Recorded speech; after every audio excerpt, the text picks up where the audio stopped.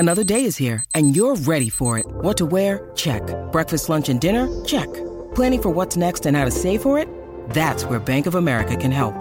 For your financial to-dos, Bank of America has experts ready to help get you closer to your goals. Get started at one of our local financial centers or 24/7 in our mobile banking app. Find a location near you at bankofamerica.com/talktous. What would you like the power to do?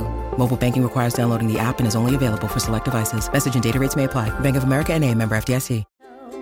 Inquire all those questions you've always wanted to know. Ask Katie anything. Hey everybody, welcome back to another episode of Ask Katie Anything. I am your host. My name is Katie Morton. I'm a licensed marriage and family therapist, and I will be answering all of your questions. And if you're new here, welcome to the community. If you're wondering where I gather these questions, they're over on the community tab of my podcast channel. And that channel is called Opinions That Don't Matter. That's the name of the podcast I do with my husband, Sean. So you can go over there, and on Sundays I ask for your questions and I pull them. Okay? I'm pretty sure you guys know the drill, but just in case we have new people, I want them to know where they can get their questions answered. So let's move right into question number 1. And that question says, "Hi, Katie, what's the best way to build self-esteem after years of emotional and physical abuse?" That's a good question. "I was abused as a child and feel like no matter how hard I try, my inner monologue strongly held beliefs always resort back to what I was told as a child. I've tried many things to change this, but it is so deeply set.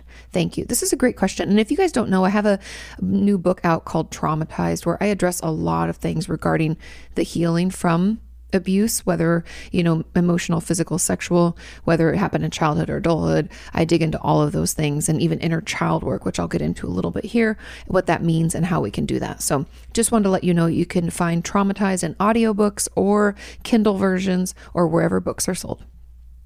Okay, now back to this question. Building self-esteem, I'll approach this from a couple of angles. Now, when it comes to abuse that we sustained in childhood, it's like we never had self-esteem because we were never given an opportunity to even develop it. Because if you think about it, as children, we try new things, right? We participate in activities and we do things. And how many times have you heard children say, like mom, mom, mom, or dad, dad, dad, or they want their attention. They're like, want to watch me do this. Watch me jump into the water. Watch me do this trick. Watch me show you what I can do. Kids want to show their parents all the new things they're learning because number 1, it's super new. And number 2, because they're proud, because then the parents say, "Wow, that's so cool. You did such a good job," right? And we congratulate. I'm even doing that right now. We have a puppy, Roxy. And when she goes potty outside, I'm like, "Good potty. What a good girl, gets a treat," because we're potty training her and she's doing great, by the way.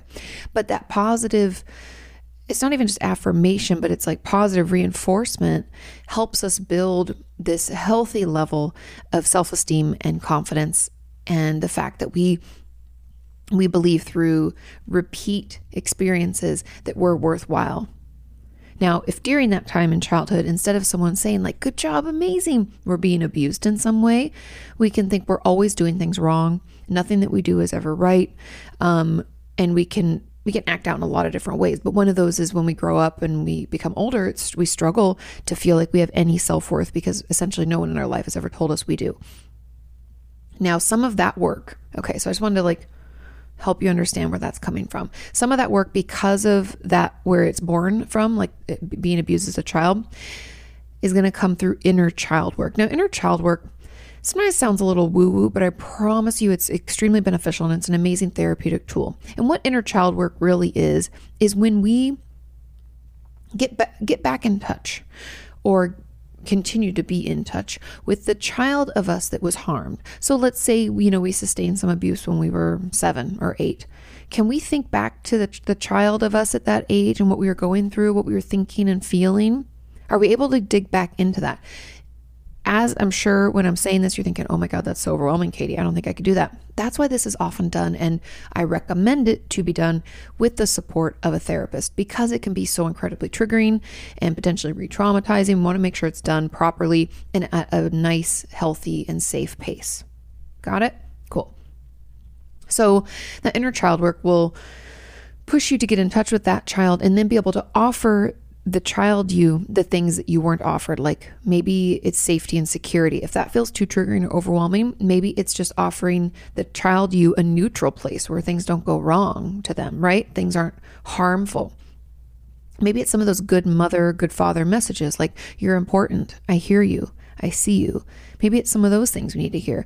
Maybe it's we need someone to come when we cry and to care for us when we're wounded. And in that way, we can do those things for ourselves, where we make appointments to see doctors and we clean up any owies we have and put fresh Band-Aids on them. And then we tell ourselves, which I know people are like, Katie, this sounds so weird, but I promise you this works. Then we tell ourselves, you're going to be okay. You're important. I love you. You know, we do those soothing messages that we wish our parent did, and the soothing behaviors that we wish they did. We can do those for ourselves. Now, I know a lot of you, but I think, well, I found the perfect partner, you know, girlfriend, boyfriend, or whomever, to be with me, and they do those things for me. Okay, sure. I'll give you that you're in a relationship that's healthy and you feel like they're able to give you the things that your parent should have given you. But I'm here to tell you that never ends well. Because people in our lives can let us down. They're human too. They may not be there all the time when we need them. And we cannot rely on outside assistance to heal this inner child. It has to be done in-house. We have to do it for ourselves. And so I think my guess would be that that's really where the healing of this will come from. Like that's where we'll dig into, and it will, you know, come to fruition. It'll be like the little seed that sprouts and builds our tree of recovery grows. However, I want to dig into one more component of this, and that could be what we call kind of like building mastery when it comes to DBT or dialectical behavior therapy. And building mastery is when we work on something that maybe we're like decent at, but we're not great. And that could be anything from cooking, taking a cooking class, or like we cook a certain food really well, or maybe it's playing an instrument, or we're really good at organizing, or we're really good at planning adventures, or I don't know. What is it that we're good at? And then I want you to focus some of your time and effort on getting better and better at those things. And as we build mastery, meaning as we get better, we start to feel naturally some healthy self-confidence grow.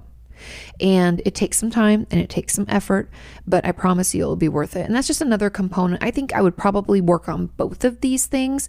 Also, another way to build self-esteem, just to throw it out there. And I have a video on my channel. I have a bunch of videos about this, but I have a recent video. I think it's like building more confidence, like 5 ways for building more confidence. I don't know. It came out in like December of 2019, I think.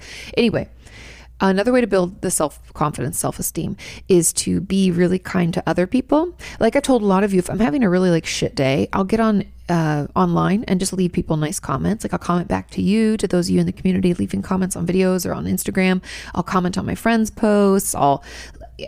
I know it seems silly, but me being kind to someone else, I feel like I get just as much, if not more, out of it. So that's just another way. And then, of course, you guys know how much I hate that negative self-talk. It's bad. It's holding us back and ruining our self-esteem. So paying attention to the things that we're saying to ourselves, about ourselves, and working to make those just a little less shitty. They don't have to be positive, but I want you to be more bridge statement like, meaning instead of like, I'm so horrible at this and no one's ever going to love me. I want you to think, you know, it's possible that I'm good at something else, and I'm open to the hope that maybe in the future I'll find someone who cares about me. Now I know you're like, Katie, that's not positive, but it's better than the shitty negative self-talk. It's moving us little, like building this bridge, right? Bridge statements to a more positive outlook. So those, I know that's a lot that I threw at you, but those are some of the things that we can do and the ways that we can work to heal and to build some of that healthy self-esteem. Okay, there was a comment on this. It says, and how do you heal from emotional abuse anyways? Can talking about it in therapy and sharing your upcoming feelings be helpful in healing? 100% yes.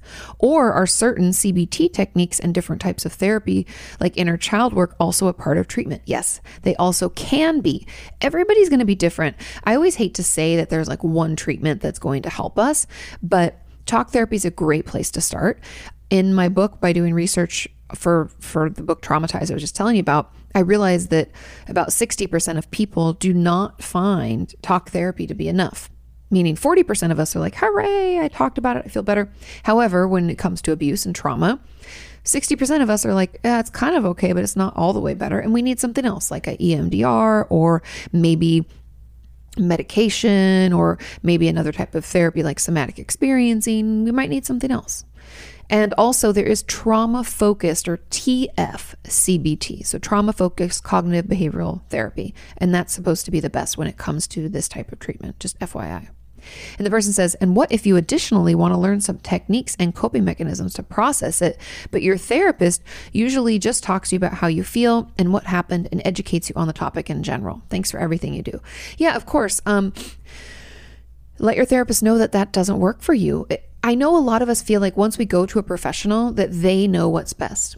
And as a professional, I can say in a lot of ways, I am an expert on certain, groups of studies. Like I'm really good at treating eating disorders, self-injury, and I'm learning more about trauma each and every day. And while I wouldn't call myself a trauma expert, I would call myself a very well-informed or trauma-informed therapist. And if your therapist is ever doing something that you don't love and it's not helpful, like they're just talking about how you feel and what happened, they're not like really digging in, you need to let them know. See, I feel like we always talk about these things in general, but I'm really wanting to really dig in here. Wow, I just had a little stutter.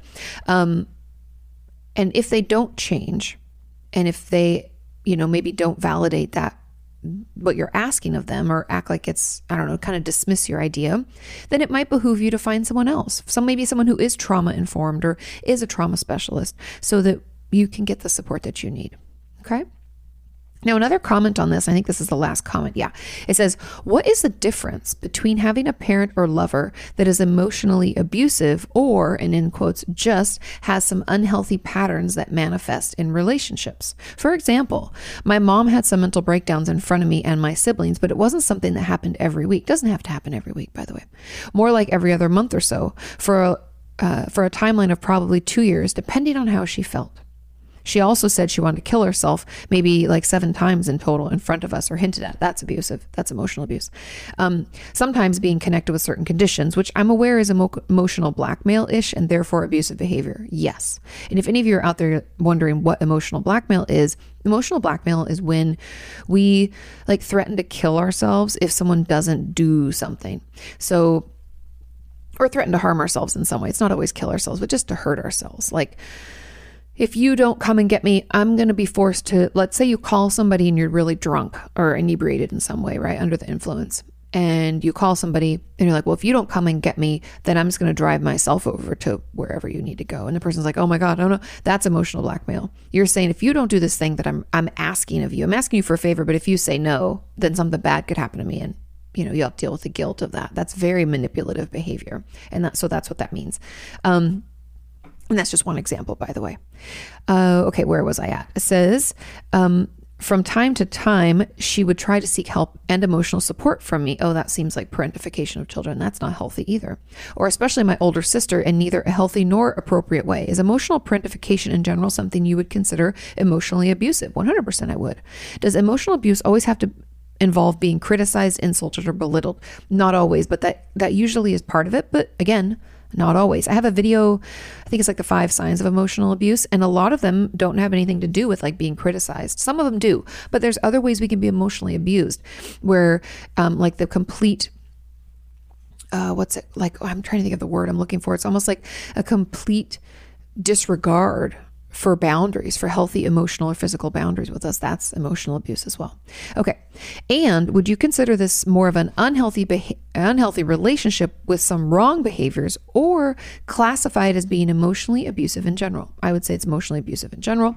Where does unhealthy and maybe toxic behavior end and emotional abuse start? I know that the boundaries or transition to someone being abusive are often smooth and gradual, yes, but I would love to get some signs or indications for distinguishing between making mistakes repeatedly or having some unhealthy patterns and being abusive. Now, I thought this last bit of this question was really interesting, because if someone makes mistakes repeatedly or has unhealthy patterns, it's in the patterns and the repetition that we can find like abusive behavior. I just feel like even the fact that this behavior by your mom was repeated, one-offs are accidents and oopsies, and I was stressed or I was having a shit day and I took it out on you, I'm so sorry. Those are like little blips. Oop. But if someone is repeatedly, like in a year or even in 6 months, we see this happening with like pretty much with some consistency, right? It's a pretty much predictable pattern. That is when things are extremely toxic and potentially abusive. Now, I think the real, I'm looking this up really quick. Sorry if you hear me typing. I'm pulling up my old doc about abuse, because I think what we're struggling with here is what is emotional abuse and what isn't, right? And let me go back to this question just to make sure I'm not missing anything.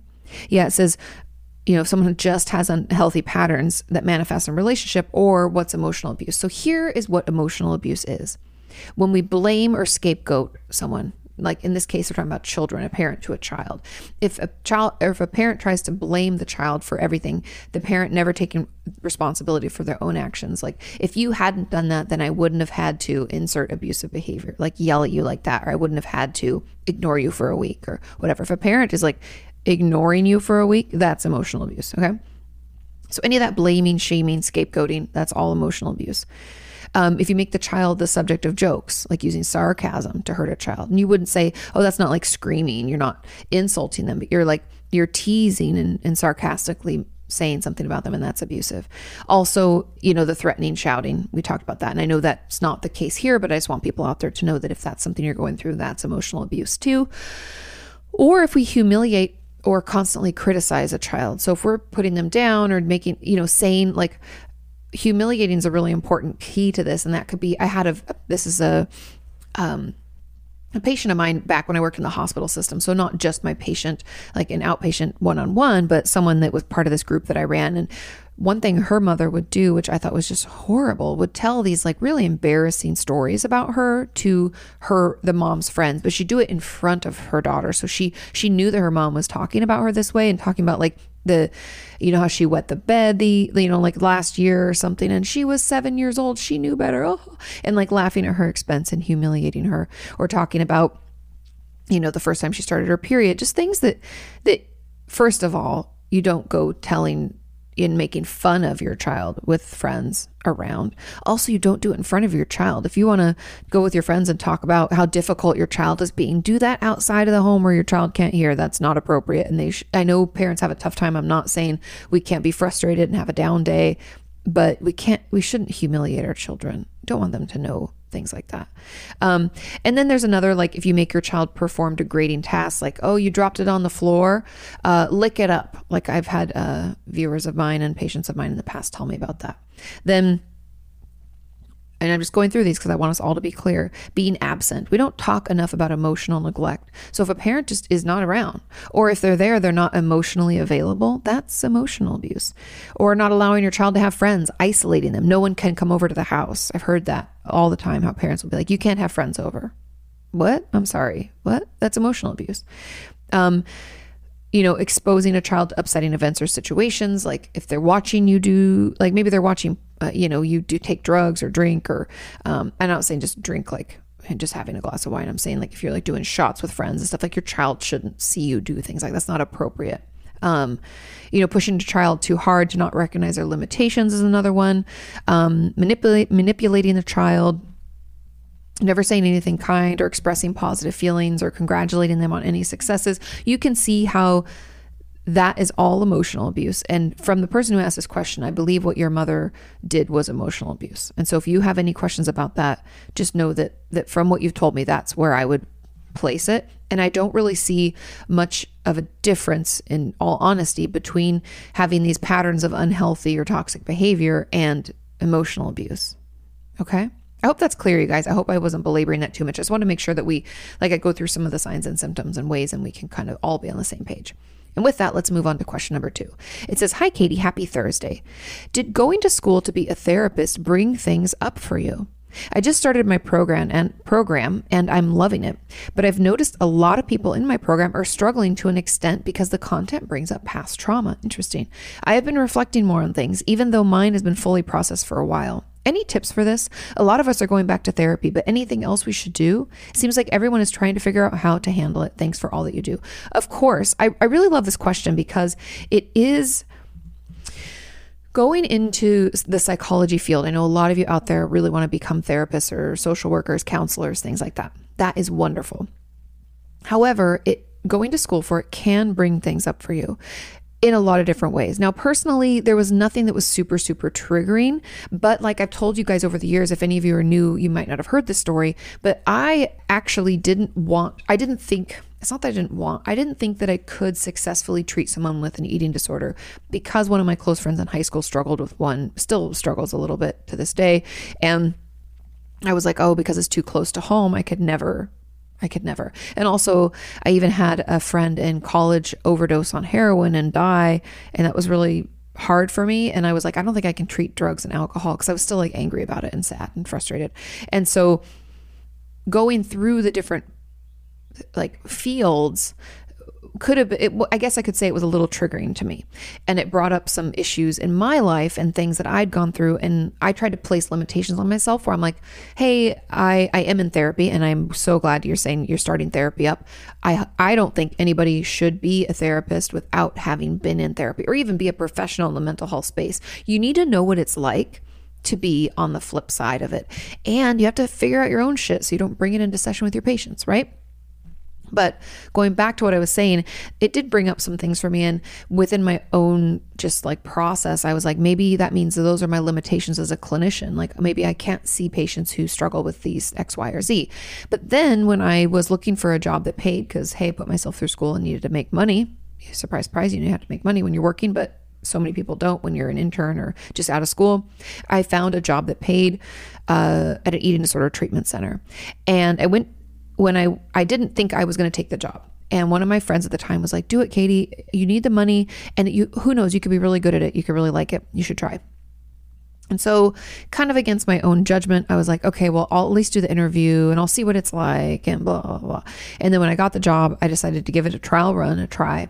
And yeah, I loved it. Never looked back. Super rewarding work. I'm glad that I didn't let that one concern stop me from doing, what I was, I think, meant to do. So all of that to say that it didn't really, it brought some things up for me, but being in therapy is key. As a mental health professional, we should all be in therapy, because how can we practice what we preach if we don't even go to therapy ourselves and don't even understand our own shit? And that will ensure we don't transfer in our own stuff into the session, which, if you didn't know, is called like countertransference. So it's like when a patient brings their stuff into the room, which they're supposed to, we're not supposed to react to it. And if we do, that's countertransference. And that means we need to get our shit together as therapists. But other things that you can do, it's been key for me having different groups of individuals who are also mental health professionals that you talk with. Now, it's when I was in school, it was the people I was going to school with. Then when I got out, it was all of my friends, because if you're in a certain field, I'm sure all of you can relate to this. When you're in school, you're going to all the classes with people in the same types of fields. So a lot of my friends from college are also either social workers, therapists, and things like that. And so I keep in touch with them. Like Rocio is a social worker. My friend Abba is a social worker. I talk to them all the time about work and what we're doing. And obviously you can't disclose about patients, but you can disclose your own struggles and things you're thinking about. And, it was really hard. And man, this pandemic has been super stressful and I'm feeling it on both ends, right? You can talk to them about it. That's key. Please keep those relationships going. And then something I was really, really glad that I did, and kudos to Dr. Fogelson, he's a psychiatrist that reached out to me to ask if I would be part of his group. It's like a supervision group, for lack of a better term. And every month we get together and we can talk about new research that's in the field or bring up cases that we're having a tough time with. And we kind of take turns around. There were like 6 of us. And it was really, really helpful to have that as a sounding board as well. So it wasn't just people my age who I went to school with doing similar things. It was like this group of psychiatrists and doctors and psychologists and social workers and therapists like myself doing their thing. And it was really, we have my puppy drinking. So I hope that doesn't bother you. Anyway, it was really nice to have all those people there to have a sounding board, right? To have people that can give me perspective and also ensure that I'm taking care of myself. And yes, I know this kind of sounds like a lot to consider and a lot to do, but it's really just, you're setting yourself up for success. You're giving yourself support so that you have other people you can talk to about what you do. And I think that is really key. Okay? You're going to be great. I'm so excited for you. we can really hear she's thirsty, guys. It's hot today. Okay, moving on to question number 3. It says, hi, Katie. Is it possible for someone with narcissistic personality disorder to be aware that they have the disorder? This is a great question. It seems like a lot of therapists and people in general are under the impression that if someone admits they have NPD, then they can't actually be a narcissist. That's not true. I feel that this is stigmatizing and prevents those who have NPD from getting help. What do you think? Thanks for all you do.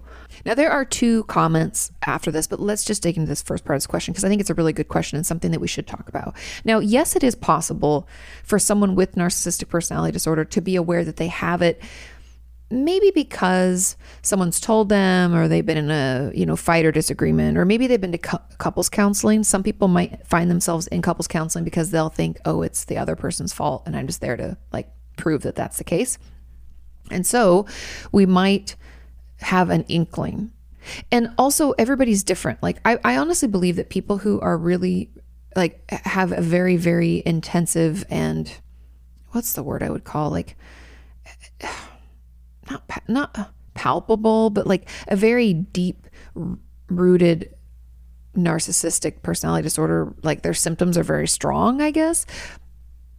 I don't believe that they would agree. They would think that it's a lie, that they don't have NPD, and that everyone around them they're the narcissists and they're the losers and what the fuck is wrong with you, okay? But a lot of people have symptoms of it, or what I would call maybe a more light experience or expression of the symptoms, and they could be aware and they could want to improve. I've heard from some of you in our community that you've been diagnosed with it, but you're really doing your best to try to make it better. And so I just want everybody to know that I believe there's a spectrum to almost every diagnosis, and there's always room for people to recognize it and try to change. Now, I know you're thinking, well, that goes against the diagnosis of NPD. And that's why I'm saying that some people have every symptom possible and others have just enough to meet the criteria, right? Because I think it's there's 9 criteria, at least in the DSM, and you have to have 5. So some people might have all 9 and others might have 5. So I think within that differentiation, we might have people who are able to acknowledge that they have it and work to be better as much as they can, maybe do some trauma work, because that's usually what, NPD is born out of, not always, but often. And then we have other people who have all 9 and they're like, fuck you, this is stupid, you're all wrong, why do you try to blame me? I never do anything wrong. I am unable to apologize. I shame and blame everybody else, and I rule the world with guilt and stuff like that. And so those people I do not believe will be able to be aware. And I know we're wanting a cut and dried answer, but that's really it. Everyone's going to express it differently. And some people will be able to admit that they have it and try. Usually, if they're able to admit that they have it, they recognize the way that it's impacting their life. Maybe not, but again, some people will. And I don't think it's a hard and fast rule. I think they can be aware and yet still engage in the behaviors, okay? And I agree that that kind of assumption, not that it's stigmatizing so much, but I think it could prevent those with NPD from getting help, or it could, discourage people from reaching out or speaking up. Okay, and the comment on this said, can narcissists truly believe they're superior over others, or does there always have to be some self-doubt that they're trying to cope with or cover up? There's always the self-doubt or lack of self-esteem or that fragile inner self that always exists, but they don't always have the awareness that it exists. Does that make sense? It's I'd even argue we all kind of have this, there's a level of awareness that we have when we're just going about our day. And then there's another level of awareness when we're actually sitting down and contemplating our situation, our life, how we feel, etc. Now, when it comes to narcissists, they don't often spend that time. They could, again, some people can, but most don't spend that time to recognize that it's this fragile self that they're trying to cover up, because they have put on this false front for so long. They believe that that's their true self. They've honestly maybe never known their true self, which is kind of sad if you think about it. So they do believe that they are superior over others, and most of them don't feel that self-doubt.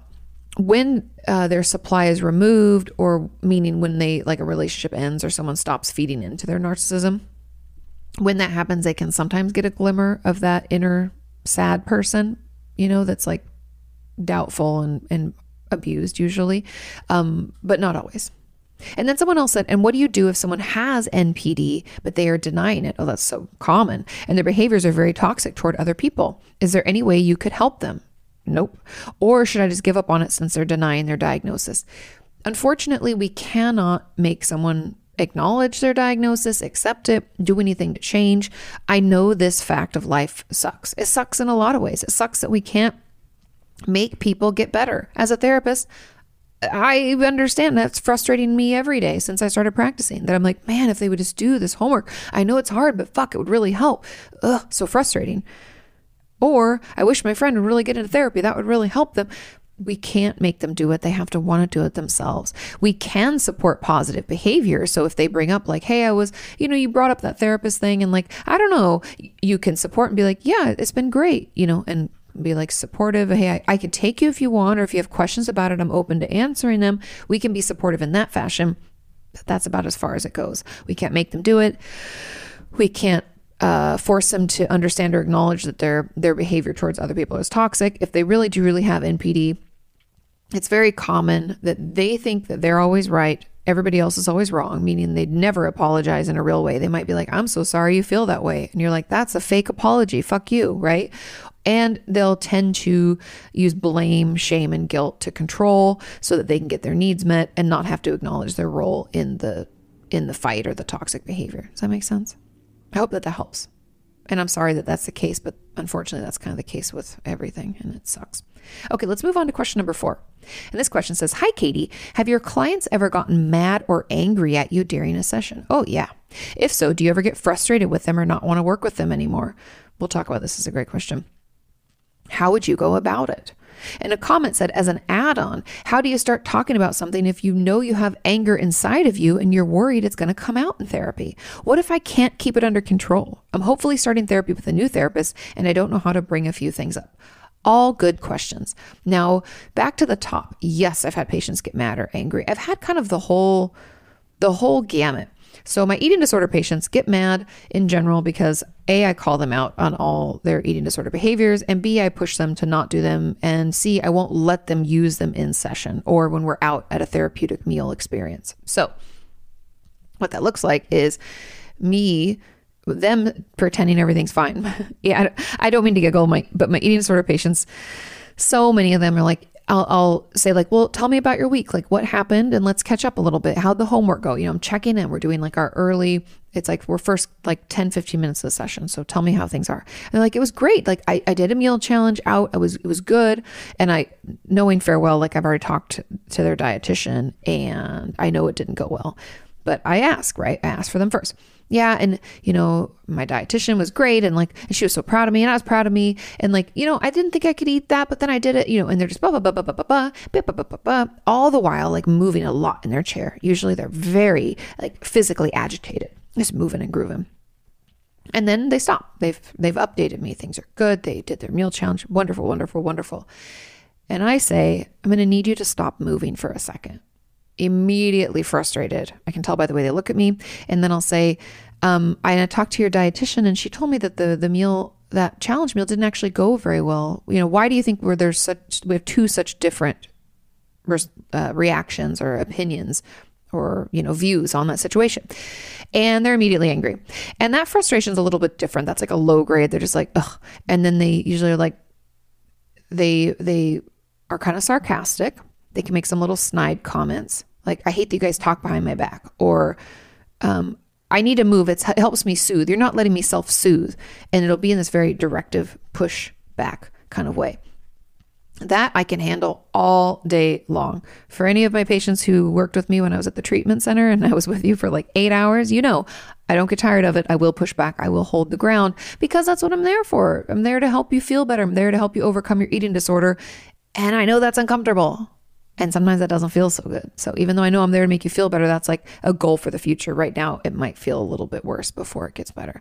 So that happens all the time. No, I don't get frustrated. And I definitely am not going to stop working with them. It's just part of the process. And that's okay. It's not really about me. It's actually about me pushing back at that coping skill that you desperately want to use, right? Because it serves a purpose and we're just digging into it. And then I've had patients get really angry and try to treat me like someone else, especially like a mom or a dad. I had a patient get really mad once because I had to cancel a session last minute because I got food poisoning and I was sick. I got food poisoning at like lunch. And so my whole day was all fucked up and I had to cancel. They were like a 3 p.m. appointment. I had to cancel and they were like, they left me this voicemail. I can't believe you canceled so late. It's so disrespectful of my time. And I pay. I mean, so mad. And then came into the next session, even more mad. And we talked about it. And turns out that their dad, always would say they'd show up for them and never showed up. And that me not showing up for them consistently was super triggering. Helped us dive in. Was I frustrated? No. Did I not want to work with them anymore? Not at all. But that's something that happened. And then that can happen. Sorry. And then the final example I'm going to offer is when I've had a few patients, not a ton, like actually a couple, just 2, like get very aggressive, like threaten me, cuss, scream, yell, probably still in the same line as that. Like they're, it's like a trigger because their parent or other caregiver did something similar and now they're lashing out. But the anger or aggression got to the point where I didn't feel safe. And that's where it crosses the line. When you threaten a therapist or, call them every name in the book and tell them you're going to kill them and blah, or whatever it is. And they didn't say they were going to kill me. They were like, I could just punch you in the face right now. And if we were outside, I would just kick you. I mean, just, crazy stuff. They were so amped up. I didn't feel safe. I made them leave my office and I told them if they're going to act that way, I'm going to have to call the police and I cannot see them anymore. Now, both of those patients in those scenarios were able to get it together and not be that way again. However, because I was scared, I had to tell the ladies that I share an office with, because there were 3 of us, that this was going on. And one stayed late for me once. I gave her a little gift card as a thank you, but she stayed late to make sure I was okay and that person really left and didn't harm me. And Sean even showed up once and waited in the waiting room for me to make sure I was okay. So there are things that you do to protect yourself. And if they hadn't gotten it together, then I would have I wouldn't have treated them anymore. And I have my own right to do that. It's like, because I'd even called my malpractice attorney at the time and was like, hey, this is happening. I don't know. And she was like, you don't have to see them anymore. So those are the things. I just wanted to walk you through the levels because anger and frustration are normal in therapy and can be brought up for a whole gamut of reasons. But if you start like threatening your therapist or trying to actually physically harm them, they don't have to see you anymore. Okay. And there was the comment about like, how do you start talking about something if you know it's going to bring up anger? That's where I would start. I think it's really helpful for a therapist to know ahead of time. And I would tell them when you start, because you're starting with a new one, I would say, there's a lot that I need to bring up that is anger based and I don't really know how to keep it under control. So, and here's your ask. I want you to write this down. I want you to ask them. Say, I would like to have some coping skills for my anger before we dig into that. Can we focus on that? That would be really helpful. Thank you. Perfect. Because what I want you to have on board are ways to cope, because it's not about controlling the anger. It's actually the controlling of the anger that makes it fester and get worse and it be really explosive, right? We can erupt at people and feel like it's out of control. We always say like, oh, it feels so out of control. But in reality, it was us stuffing it down into this like pot of ourselves. Then we explode because we can only do that for so long. And I think you will find that once you have these healthy ways to express your anger, meaning through like one that I still love is writing out a really nasty letter to someone and then ripping it up. And I'm talking like sometimes I tear the paper I'm writing so hard and that helps. Or screaming angry music in my car or doing the full body shake even helps a little bit with the anger. Or even just venting to my therapist or a friend about it. That also helps. Screaming into a pillow can help. So having some of these things that you can do to kind of offload a little bit of it, and it might even be journaling about it, that can help too. That's kind of the letter writing also. But having some of those things on board before you dive in will be really helpful so that you don't feel like your anger is just coming in and ruining everything and you're going to shout at your therapist and maybe threaten them. And, I don't want you to get into a situation where then you like don't have support. So having those first and asking for that first will set you up for success. Okay, let's move on to question number 5. And that question reads, Hi, Katie. In my last session with my therapist, she told me something that my mom told her. My mom doesn't believe I was molested by my brother. It can be hard for parents to accept and believe that. Her exact words were, my brother and I used to be so close. The reason for my therapist to share this one sentence with me was because she believes in her experience and professional opinion that my brother groomed me so that I wouldn't tell. Unfortunately, yeah, that can be very common. I am so hurt by my mom not believing in me now with healing more than what he did to me. More and more memories have come up. I told my mom that it happened only 2 times. However, it happened from the age of 6 to 9 years old frequently. Now I'm struggling on the fact of whether anyone will believe me. My own mom doesn't believe me. My anxiety has been so high since finding this out. Is this even worth telling my mom that it happened more than she knows? Also, is remembering more details and remembering more about what he did to me normal? Yes, that's very normal. Also, why can't I fully remember why I didn't tell anyone sooner? Thank you for all that you do. You really are changing the world to be a better place. Oh, I'm so glad you feel that way. I'm doing my best. Okay, this is a great question. And my first thoughts are honestly that I don't know if it's actually helpful for you to tell your mom that it happened more than you remembered initially. You can if you really need her to hear you, but we unfortunately cannot force people to believe us or understand. And I will tell you that parents do struggle with the acceptance and understanding that something bad could have happened to their child, or that something may be, quote unquote, wrong with their child. I can't tell you how many parents over the years have given me pushback on a diagnosis where they're like, my child is not bipolar. And I'm like, well, your child is 20 years old. And because they're they live at home still usually. And a lot of my patients will have their parents come in for a session here or there. I'd be like, well, your child is 20 years old, and that spending spree that she went on is part of her mania. Remember, she's not sleeping, and I'm happy to offer you some resources so you can educate yourself. And they're like, you're wrong, and sometimes they'll even refuse to come back or refuse to bring their child back in or whatever. And that's part of the reason why I don't usually work with children and I work primarily with adults. But you still have to deal with some parents here and there. But parents have a tough time because they love us and they don't want to imagine something going wrong, let alone when we realize that one of our children harmed another one of our children.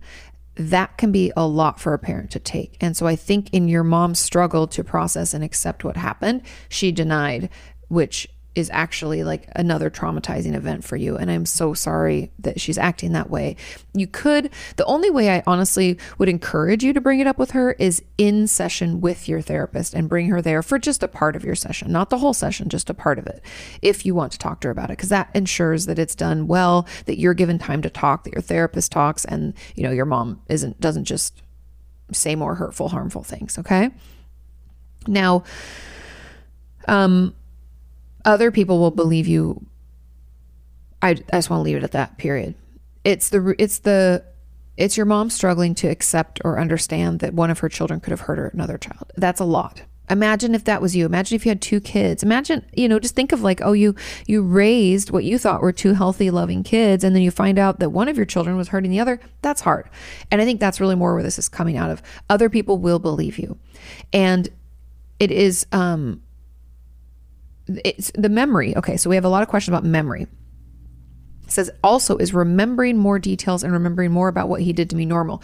Yes, because usually we stuff trauma experiences down deep and try to move past them and forget about them. It's a way to keep us, it's like repressed memories. It's a way to keep us going forward. In my book, Traumatized, that's coming out, I have a whole chapter about this and why that's like something that we do. It's like an adaptive thing we do so that we can keep going forward and we can survive.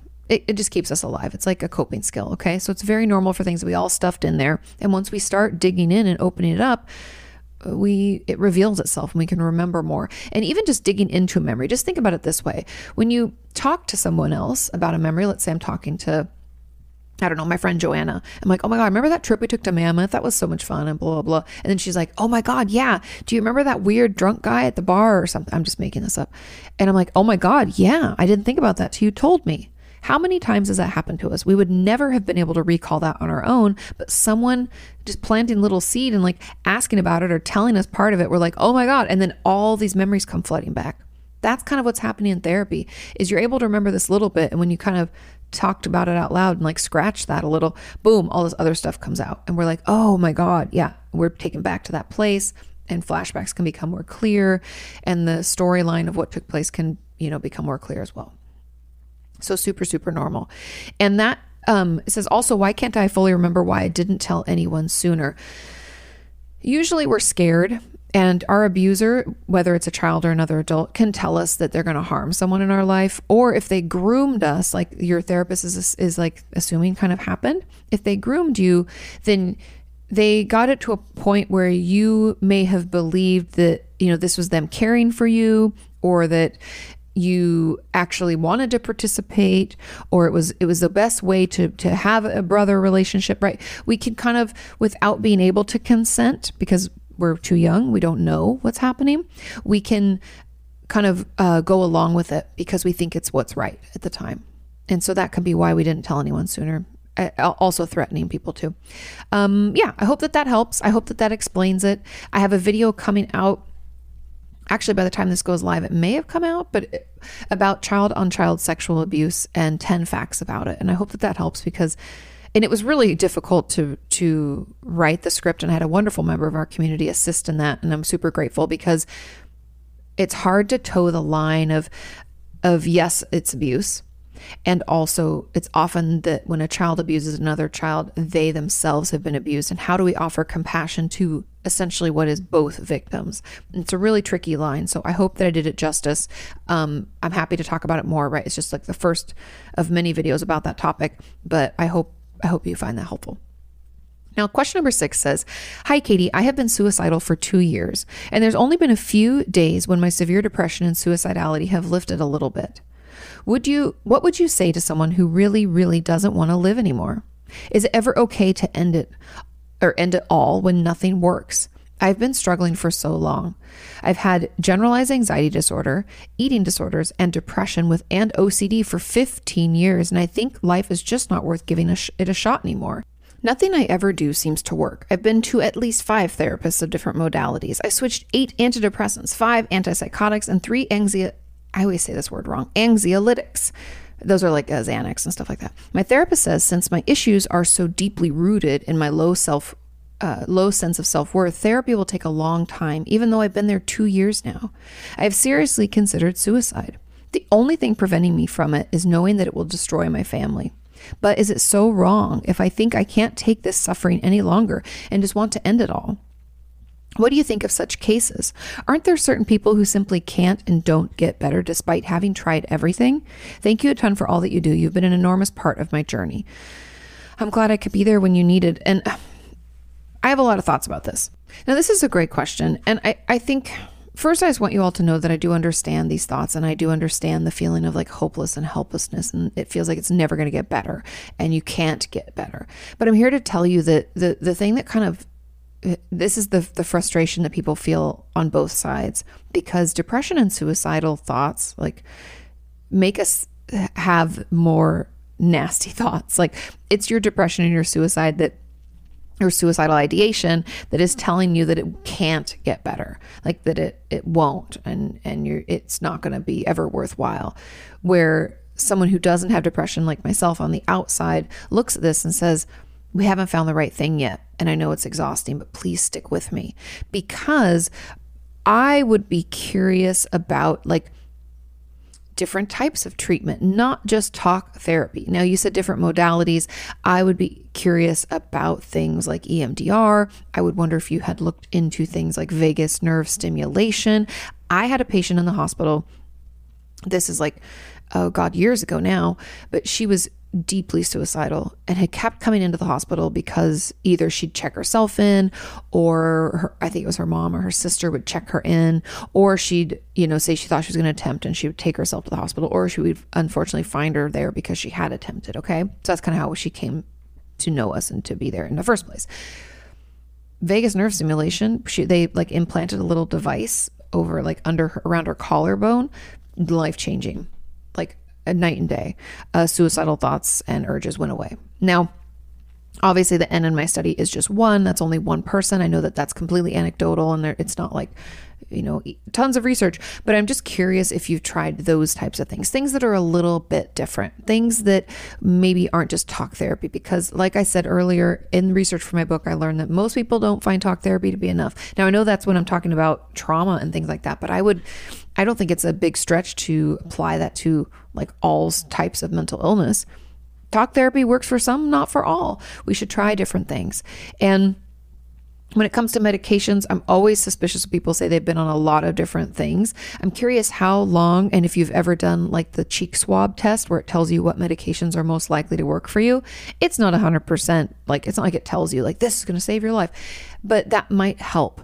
And I'm always curious how long of a trial the doctor puts you on for each of those, because it says 15 years, so I don't know if you've been doing it for that long, but being in therapy for 2 years, if it's only been 2 years and you've been on 8 antidepressants, 5 antipsychotics, and 3 anxiolytics, that seems like we haven't really given them a full trial. So I'm just curious. Those are my questions. And the things that I have to say for you or for anybody out there who's really struggling is, trust me, it does get better. I know it's tried to snuff out your hope. It makes everything look black and dim and like it's never going to get better. But I'm here to tell you that it does, and it will. We just haven't found that answer yet. But please, please, please, as much as you can, hang in there for us as we try to work it out and try to figure it out. And if you have to go into treatment or put yourself in the hospital for a little while, that's okay too. We want to keep you safe because you have a life worth living. We can get you to a place where you feel better and things are better. And I know it's hard for you to even conceptualize that, but you are important. You're on this earth for a reason. Don't let stupid depression and suicidal thoughts steal that from you and try to tell you that it's never going to happen, because it will. We just have to find the right thing. And so I'd encourage you to try some different things, like outside the box, like try seeing a different therapist, a different psychiatrist, ask for another opinion. Make sure, and I don't know if you've been to your regular doctor, but make sure you see your regular doctor and that some of these symptoms aren't because of something else. For instance, a lot of people feel super, super depressed and lethargic when they have really low vitamin D. I'm not a doctor, but you should go get your blood work done and just check in on those things. We got you. We'll figure this out. Hang in there. I do not believe that it's ever okay to end things. And I'm not going to get into this very much, but the only reason I would ever say it's okay is for people who have, a terminal illness and treatment's not going to help. And it gets to a point where it's like so much discomfort for them to stay alive until they pass naturally. And I know people can disagree with that, but that's the only time I ever think that it's okay to take your own life. It gets better. I've seen it happen. That's why I always want people to just hang on, just find something different, have other people help you, people in your life, reach out. We'll get support. We'll have somebody help you. You're important and your life will be worth living. We'll find a way. Okay. Let's move on to question number 7. And that says, hey, Katie, recently my therapist was talking about finding a way to release all the anger I have towards my childhood and not having the life I wanted, and anger towards the circumstances that affected my childhood. She challenged me to find a physical way of releasing the anger. Good. I can't jog or exercise, and screaming into a pillow is a bit weird. So any suggestions on how to let go of anger? Will it ever go? Don't I have the right to be angry? Maybe I'm holding on to the anger too much. These are all great questions. And I love that we had another question about anger as well, because it's just so common that we feel angry and that we can't get it out because anger can feel out of control. A lot of us have labeled anger as a bad or a negative emotion. I'm here to tell you there's no such thing. All emotions are okay. It's when we try to repress them, suppress them, push them away, that they come out in ways when we're not expecting it, instead of letting ourselves ride through that.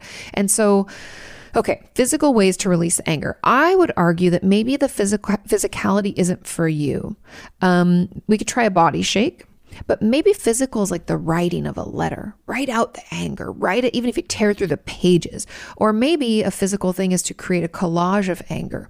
Can we put maybe it doesn't have to be photos. We can find photos out of magazines, but a lot of people don't have magazines lying around anymore. So maybe we can write the word anger in the middle. And then I want you to write some things you associate with that. Where is it coming from? Is it like mom, childhood, abuse? I don't know. I know you didn't say that. I'm just making up things. It could be loneliness, frustration, sadness, hurt, what comes up for you. And it could even be more specific than that. It could be like that time that my mom didn't come or was late picking me up from school and I was scared she wasn't going to come and get me. And I still think about that. Or, what is it? Like you can get really specific and write that around that word anger. But those might be other ways to like get it out, because it will go, but we have to continue doing these things. And I'm also a part of this camp. I had to practice in therapy, finding ways to release my anger. One of my favorites, again, is writing those angry letters and not sending them. And then also screaming out to really angry music in the car. Those happen to work for me. Everybody's different. But those are just some ways that we can let it out. And we have to continue to do those things. There's also those things called rage rooms. I don't know if they're back and open because of COVID and stuff, but the rage rooms where you pay like $20 and you go in and just break a bunch of shit. I've always wanted to do that and I haven't done it. I'm putting it out there. Maybe you have one of those. Yes, you have the right to be angry. Anger, getting it out doesn't mean that the anger shouldn't exist or you don't have a right to feel it. Getting the anger out means that we just need you to have a healthy way to express it, because anger turns into anxiety and depression. Therefore, we need to find a way to let it out. Does that make sense? It's like doing you more harm than good as we hold it in.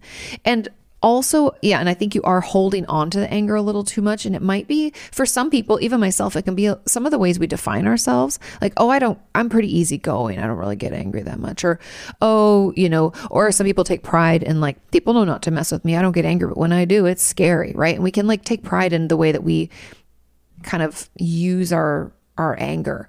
And instead, I would encourage you to dig into, in journaling, what your anger is protecting you from. It's usually, spoilers, protecting us from pain or hurt. And I assume in your situation, you're mad about not having the life, that you wanted because of your childhood and all the shitty things that happened. But really, why you're mad is because those things hurt you and they affected you today, and they've led to whatever. They've led to depression, anxiety, upset, abuse, and trauma. I don't know.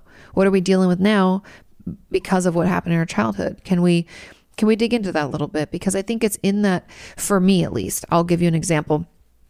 For me, my anger was protective, and I'd had this really shitty relationship. And so I kind of cut myself off from people in that way, where I was like, I'll never let anybody get that close to me again or know me that well. And that wall that I put up isolated me, and I never gave myself a chance to process what was really pain and hurt. Instead, I was just angry, and I wanted to lash out at everybody all the time. And when I finally acknowledged what it really was and why I was actually doing it, I cried a lot and I felt shitty for a little while.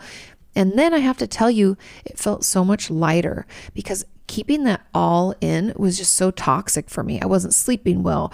My other relationships were suffering because I was like super angry and frustrated all the time. And anyway, I don't want to go into too much detail because it's not what you're here for, but I just want you to know that you do have the right to be angry, but we have to figure out because anger is usually a secondary emotion. I mean, it's protecting the primary. What's that primary emotion? And can we at least try to think about where it's coming from and why we feel that way? And that will, in essence, help us like better express it so that we let go of it. Does that make sense? I hope so. Okay, let's move on to question number 8. And that question says, I was reading up on HIPAA for school recently, and I forget what HIPAA stands for, but I'm going to tell you guys, I'm going to look it up really quick. Stands for, here we go. It's like Google knows me. Stands for the Health Insurance Portability and Accountability Act. I always forget that portability. So that's what HIPAA is.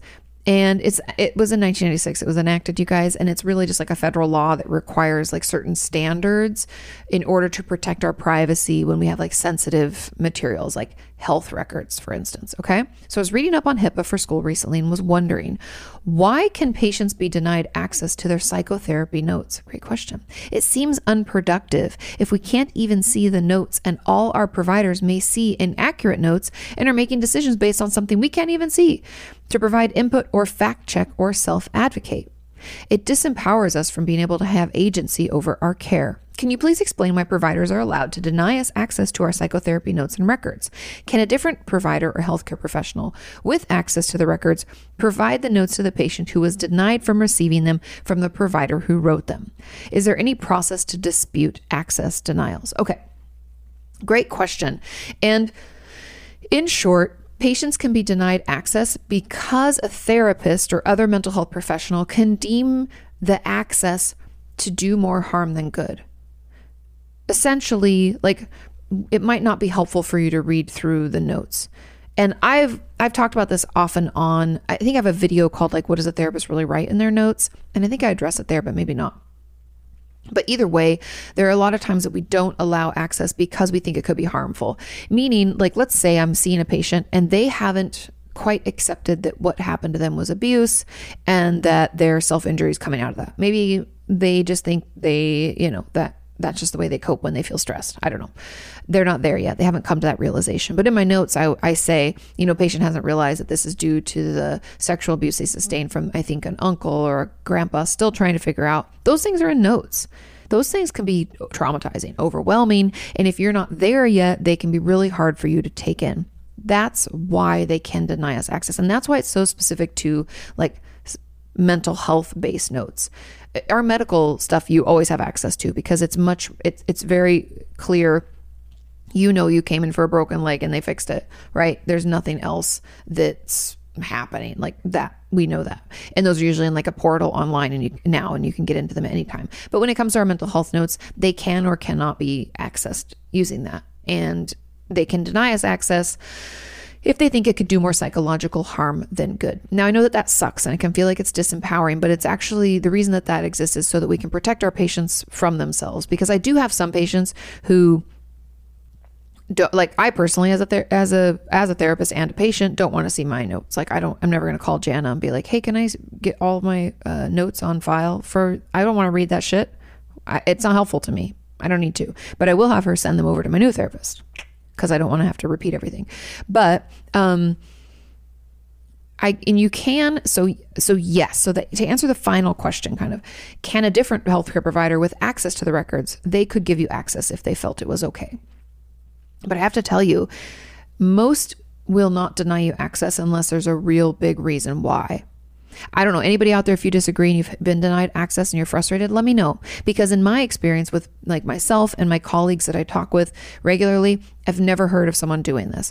I have personally tried to persuade someone against reading notes from another clinician that had given them to me. And they agreed that it probably wasn't best for them. But if they wanted them, I would have given them to them. I just didn't think it was best, but I didn't think it was a big enough of a deal to not allow them access, if that makes sense. And that was just my professional opinion. And so, yes, you can get access through another provider if they have those documents themselves. And is there any process to dispute access denials? I'm not sure of. I don't believe we went into that when I was in school. Possibly, I would assume within the court system, with some regard, you'd be able to, make your case. But I don't know. I honestly, truly feel like this doesn't happen very often. I'm not saying that, it never happens, but I'm just saying, I've never heard of it happening. And usually if they deny, there's an actual big reason why, an important reason. And I can't foresee anyone giving you access later, no matter what you did, if they thought it was going to be that detrimental to your health or mental health. Does that make sense? I hope that helps. And sorry, I don't know about the process to dispute it. The legalities of things, because I haven't done this, I don't know. And I could ask around, but because, like I said, I haven't heard from any of my colleagues. I reached out and none of them have told me that they've done this before. So far, we don't know. I'm sorry. Okay. Question number 9 says, hi, Katie, what is your take on those who believe mental illnesses aren't real? Any reasons you've heard to try and prove this statement? I've heard a few different arguments, but one that stood out to me is that if people were incentivized to stop their behavior, they would stop. So if someone has depression and they're lying in bed all day, if someone pays them to stop, they'll get out of bed. That's not true. It stood out to me because it not only makes sense to me, but I think it confuses illness with a bad habit, and it really doesn't understand what mental illness is. Okay. For people who don't believe mental illness is a real thing, you can show them brain scans of people with and without depression, with and without PTSD, with and without anxiety. The brain is actually different. Also, you can see, the fMRIs, a functional, I think that's what's called. Anyway, you can see the brain activity. It's different. Someone with depression, someone without, someone with PTSD, someone without. It's different. Our brain actually changes. So if they need to see a goddamn broken bone to believe that a leg is broken, then they can see our brain having a difficult time and they can then shut the fuck up. Because if you paid, I'm sorry, this argument just doesn't even make any sense to me, because for those of you out there who are severely depressed and struggling to get out of bed, if someone paid you, you probably still couldn't, or you may be able to get out of bed, but that doesn't mean your depression's not there. That doesn't even make any sense. That's one action. What about our mood? Does the money make them feel better? I'm pretty sure it doesn't. And that's like just one symptom of depression. What about like the lethargy, the difficulty concentrating, the body aches, the no sex drive, the food, like having an appetite or not having an appetite? What about that? And so my take on people who don't believe mental illness is real is honestly, at this point, at 2021, they're just stupid. Information is everywhere. We have so much science to back up the fact that mental illness exists. And if they haven't seen it themselves, then they must be living under a rock. And if they have and still like refuse to believe that it exists, then that's their choice. We can't force people to actually be educated and be kind, compassionate, and understanding humans. If they don't want to believe it, they don't have to. But they're, even by that argument that stood out to you, even with that, you can just see how limited their understanding or education around mental illnesses are, to think that just the act of getting out of bed means that we're no longer depressed. If someone was to pay us to get out of bed, sure, we might get up, but we're still depressed. Like, that doesn't accomplish anything. Am I able to focus? Has my appetite gotten back together? Is my mood lifted? Do I enjoy things like I used to? Fuck no. I'm still goddamn depressed. I just got out of bed because you're going to pay me, because you don't understand mental illness, because you're ignorant. I don't want to get too fired up, but those are my thoughts. And so you can look up those brain scans, you guys. You can find them out, like brain differentiation or brain scan differences between depression and not, or something like that. And they'll come up and you can see them, boom, boom, boom. There's a ton of research articles. I want to say it's probably been like 6 years ago now, maybe even longer, that they realized certain parts. I think even Morgan Adams, Ryland's sister, she had her brain scan done because she struggles with depression, and it showed certain parts of her brain just aren't as active, like the reward center, and certain parts were overactive. Like, for those of you with trauma, like your amygdala and also other parts of your limbic system are like firing all the time. It's part of our stress response. That stuff is highlighted and often enlarged. Other parts, like our prefrontal cortex, they're thinned, not as active. You can prove it. The proof is in the scans. Also, the proof is in people's stories and experience. But when people are stupid, sometimes you just show them like actual like pictures. Maybe they need a picture book because they don't read as often as they should. Sorry, I'm just throwing some shade because I get really frustrated with stuff like that. Okay. Final question. Question number 10 says, "Hi, Katie. Before I ask my question, I just wanted to say thank you to you and Sean for putting in the time to do AKA. Sorry, I stumbled on that. I think it helps a lot of us feel heard and validated, and helps us find our voice. I'm so glad that's really reassuring, and I'm glad that you feel that you're getting such a benefit out of it. That's why we put in the time to do this.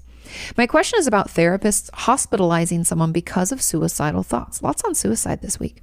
I know they have to do it if someone is an immediate threat to themselves, correct? But what if they want to do it and survive? What if the only reason they want to do it is because they feel like it's the only way to express how they really feel? There will still be no plan or intent, but would a therapist be mandated to hospitalize them anyway? No. We're only mandated if the threat is imminent. And I'll dig into this because I understand the confusion, and this is a good question. If the threat is imminent, there's a plan, and that meaning imminent means it's going to happen soon. There's a plan. They have the means to do it. Essentially, it's a credible threat. Then a therapist that worries about your safety is going to hospitalize you. However, if you tell your therapist that this is the reason behind it, they're going to want to process that through and talk with you about it. They're also going to put you on a suicide safety plan. If you wonder what those are, I have a video on my channel to search Katie Morton suicide safety plan, and it will come up.